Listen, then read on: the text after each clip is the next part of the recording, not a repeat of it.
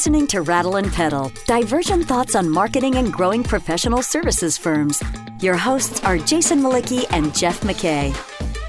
So Jeff, you and 25,000 of your closest friends got together last week to talk about inbound marketing. Do you think that there's hysteria around MarTech? Is that a... No, that event could do so much better.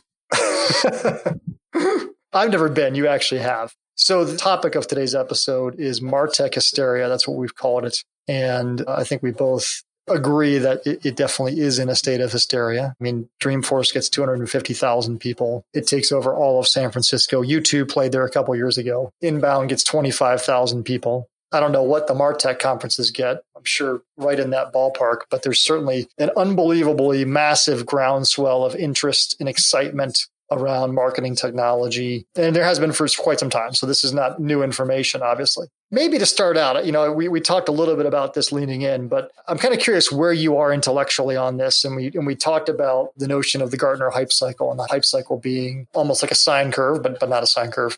That technology started at innovation level, and then there's peak of inflated expectations where there's like hysteria around it. Everybody's so excited to use the technology, and then all that excitement collapses into the trough of disillusionment, and followed by this slope of enlightenment. I'm looking at it obviously right now. And the plateau of productivity is the way they've described it. And I'm just kind of curious where you are in that landscape, because I can say squarely that I am probably deep in the trough of disillusionment, coming out of the peak of inflated expectations for pretty much all of the MarTech cycle. So I'm curious, where are you, emotionally, intellectually on the landscape of MarTech? I want our listeners to know that I'm going to pass on that softball you just threw me, because that would have been an easy one to hit out of the park, you being in the trough. I'm just waiting to get to a point here. I'm probably in the trough with you. Like we've said, marketing ruins everything, and marketing has ruined technology too. And I do think there is just so much hype over this. And having been to Inbound and being a partner with, several of these MarTech technologies, yes, there's just a disillusionment. And working with clients every day, you see it. There was so much promise in these things, and people work so hard to implement them. And I don't know that any of them really achieved the pitch that they were pitched. And I think that speaks to the unique space of professional services in general. You made a comment earlier before we jumped on and hit record that, MarTech was supposed to help us personalize and communicate more effectively with our prospects and our clients. And you felt like it did exactly the opposite. Why don't you share a little of your thinking there? Well, you think about just really selling anything large and complex, which all professional services are, or even software sales, enterprise software sales tend to be, right? It requires a conversation between a buyer and a seller. And if you think back to, I think back to the 2011, our first exposure to HubSpot was 2009. We started using it in 11. And I want to say 10 was when Halligan comes out with his video about, it's tough to be an agency these days. And they've just published the Inbound book. And the whole premise of the thing is that buyers are retreating away from sellers. And it's sort of like, don't call me, I'll call you. When I'm interested, I'll reach out, I'll do my homework, and I'll come to you. Sort of a message. So buyers are retreating is the message that the MarTech community sort of brought to us and said, well, you as sellers need to figure out how to market in that cycle. You need to embrace inbound. You need to market in a way that draws them into you. I agree with all that conceptually, but I feel like a lot of times I see people in the sales function, people in firms, it's almost as if they're using the software as a tool that enables that distance to continue. How frequently do you get canned emails that are proposing to provide some sales solution to you that's, a hyped up combination of email, LinkedIn invites, and some sales calls that's completely uninformed? And how many of those, the whole sales hacker movement, how many of those emails are really automated things that use, really delicate use of language to scale something that's a highly personal interaction in the first place? And I kind of feel like sellers are often hiding behind the technology and avoiding when the conversation is going to happen. I'll tell a quick story and then I'll let you jump in. I still remember this years ago. I get this prospect inquiry from a firm, and I can't even remember the name of the firm now or what they even did. And I go to the guy's office. This would have been, 07, 08 maybe. And he's saying to me, he's like, Jason, I don't know what to do. I've got this giant database of leads, all these people that have inquired for our services at these events and these things. And I just don't know where to start. I don't know how to handle it. And of course, I'm looking at him going, well, why don't you just start at the top and pick up the phone and call them? Like, what's so hard here? Now, of course, what he was looking for was a lead scoring solution at the time before lead scoring became kind of mainstream, that he had more leads than he could handle in his sales function. He needed a way to prioritize them. And that's great. It's a great problem to have. But I just found it interesting that his thinking was to do nothing. It's like you've got people that are ready and willing to talk to you. And rather than call them one at a time systematically, he's like, well, let me just retreat in a corner and be overwhelmed by the task in hand. And I sort of feel, I don't know, this is a little bit off the trail of the question you asked. That's what I see is sellers a lot of times retreating, for whatever reason. And the gap is wider, and the technology seems to be making it wider because we keep using technology as a substitute for the things that we can be doing to initiate a sales dialogue. I think that's spot on. Although I think, many professional services firms would probably say, well, I'd love to have that problem. I'll start calling them, but who knows? I think the one thing that is so incredibly unique about professional services, and in my mind, is that it's so personal. It is so personal. And you just can't do personal at scale the way professional services firms need to do it, in my mind. You just can't. And I think so many of these MarTech systems are really geared towards more product-based selling with standardized sales process. And that really just does not exist in the professional services world. You have as many selling approaches as you have, consultants, accountants, actuaries, whatever. And it's just so hard to get that at scale. And I think the hysteria is it used to just be CRM, and getting consultants to use CRM was difficult enough.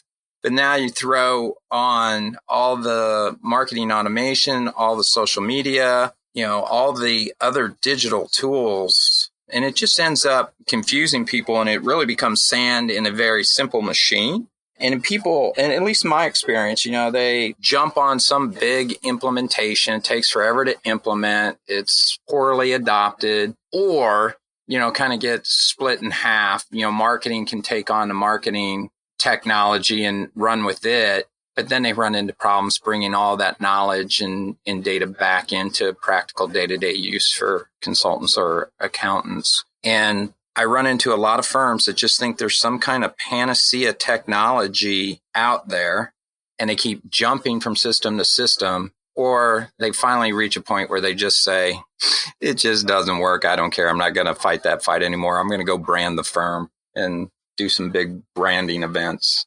Well, you raised a lot of interesting points there. The one thing that I thought was interesting, and that this isn't even really a technology comment, is you said that you can't do personal at scale, and that you basically said there's no standard sales process in most firms. And I think that's a topic of a different episode, and I would love to do it because I think that's wrong. I don't think that firms should have a rigorous sales methodology or process the way a SaaS company does. But I think the fact that they're letting their consultants, their actuaries or whatever run out there into the world to apply whatever process that they think is appropriate for them is not healthy. And I think it's also the fact that sales is a dirty word in most of these firms. It's not sales, it's business development, it's account management, it's anything but sales. At the end of the day, it's selling. And I think that firms need to embrace that selling is something they need to do, and that they need to embrace a process for their firm on how they believe it should be done. And that's, if you're going to make MarTech work, that's the first thing to your point, you have to do. You have to say, this is the way we do this. This is the way a lead comes in the system. This is what constitutes a qualified lead. This is how we convert a lead and when we convert them and why we convert them. This is how we qualify an opportunity. I mean, you have to have that type of rigor. It doesn't necessarily matter how you get to that point as the practice lead or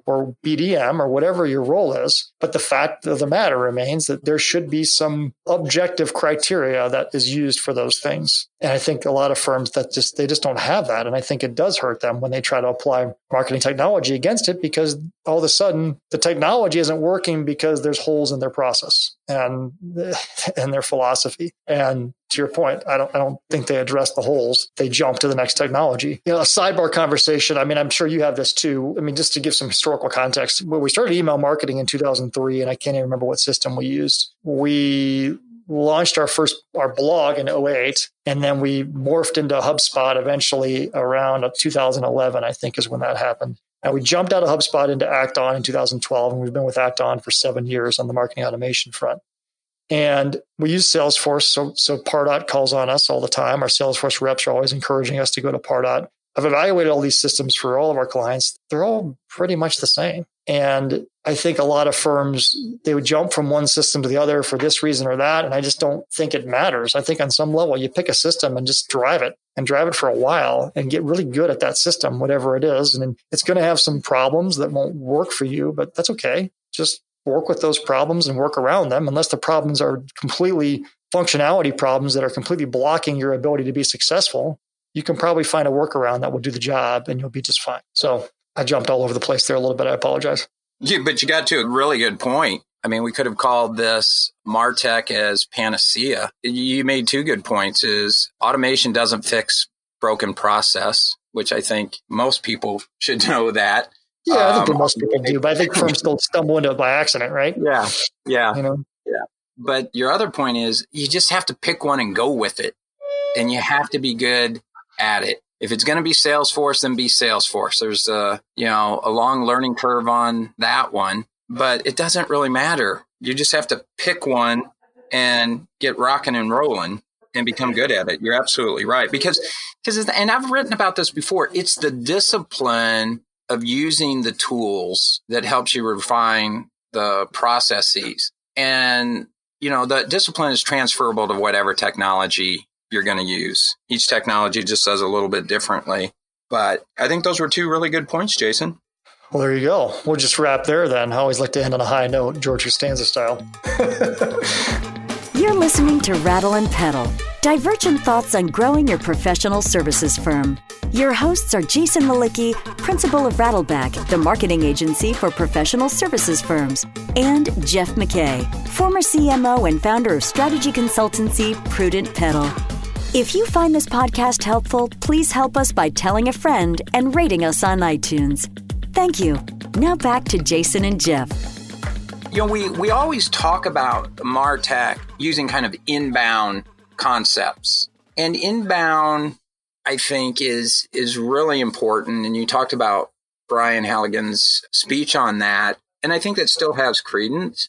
But where the technology is going, and I think really underutilized in professional services because of weaknesses on both sides, but where if I were a CMO right now, I would be putting most of my efforts would be into key account management and account-based marketing to land and expand and penetrate these clients. Because I think that is the one thing these technologies could add a lot of value to problems that firms experience. And I would just be very, very good at that, because everything else that you're probably already doing from a marketing perspective feeds into that. It's just a completely different lens in terms of how you communicate and go to market. But a standard inbound marketing methodology, I mean, gosh, that was nothing new when Brian talked about it back when for professional services firms, because that's really all they did. Yeah, I mean, I think what made it new at that moment in time really was just, to me, and we've talked about this, was just the massive rise of Google's influence and the ability to surgically find anything on the planet in ways you just couldn't before. And then, of course, the collapse of the cost of publishing, right? The idea that anybody can start a blog and get found online. And those two concurrent issues hadn't played out before. But in my mind, those are probably the two biggest things that influenced this massive expansion of MarTech. Because if you really look at the whole MarTech landscape, really everything on that landscape is about doing those fundamental things better. Producing web-based content that can get found better, making that content convert better, getting more intelligence once someone's converted it with the content, using that intelligence to start a sales campaign. It's all built around that very simple premise. I don't want to dismiss the inbound movement at all. That wasn't my criticism, other than I thought that there was a lot of hyperbole and, this notion that buyers never want to hear from you. Well, that's really not true.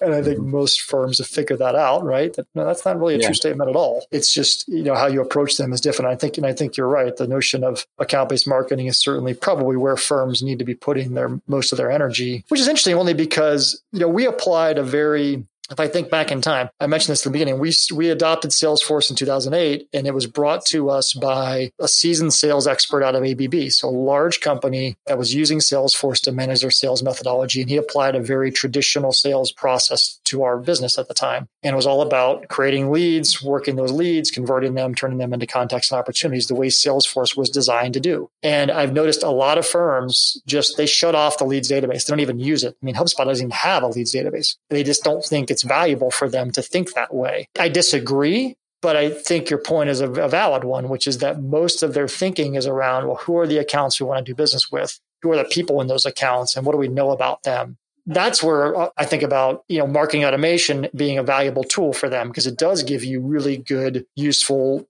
data that is an aid in the sales process that helps you make decisions and have better conversations. And if you're using it correctly, you can do a lot with it. Exactly. The whole point of these technologies is to understand people and build relationships. And once you take your eye off that ball, that's where I think things begin to break down, is losing focus on what is it we're trying to do. We just start talking about leads, and then you get into fights over what's a good lead, what's a bad lead, instead of where do we want to build relationships and what can we do to help the firm build, deepen, expand relationships at the clients that we want to work with, who value the work that we do. To me, that's just such a clear vision and purpose for marketing to add such incredible value in firms. All right, so we're running short on time here. I'm going to say, let's do it this way. So you and I have both been in and around this MarTech world for, like everybody. We're not unique in that, of course, for the last 10 years. What is maybe one thing that you've learned in that journey that you think would be a valuable piece of wisdom for our listeners that are at any point in their journey? They might be advanced, users of MarTech systems. They may have automation and conversion tools and all kinds of things, operating in the midst, or they may be relatively new and just exploring these types of technologies for their firm. Maybe one piece of wisdom for listeners. And I'll share one as well. Be very clear on what you're trying to achieve for whom, and don't start tilting at windmills because the rest of the marketing community... Wait, what? Tilting at windmills? What is that? What does that mean? That's a reference to a classic... Is that like a simile from 1933? Piece of literature, Don Quixote. And but time out, you need to explain the analogy.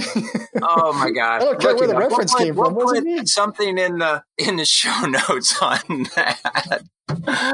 God, don't read the show notes, listeners, please. That reminds me of there was a Wall Street Journal editorial yesterday about, is an English major worth it? And English programs have gotten so bad that we don't study classics and understand those types of things. But anyway, my whole point is be very clear on what you're trying to achieve for whom. Don't solve problems that aren't problems that are important to the people that you serve inside the firm. Just because you read, chiefmartech.com or Gartner or something else, it's probably not about what your firm needs to solve. Yeah, and move to Holland and hang out with windmills.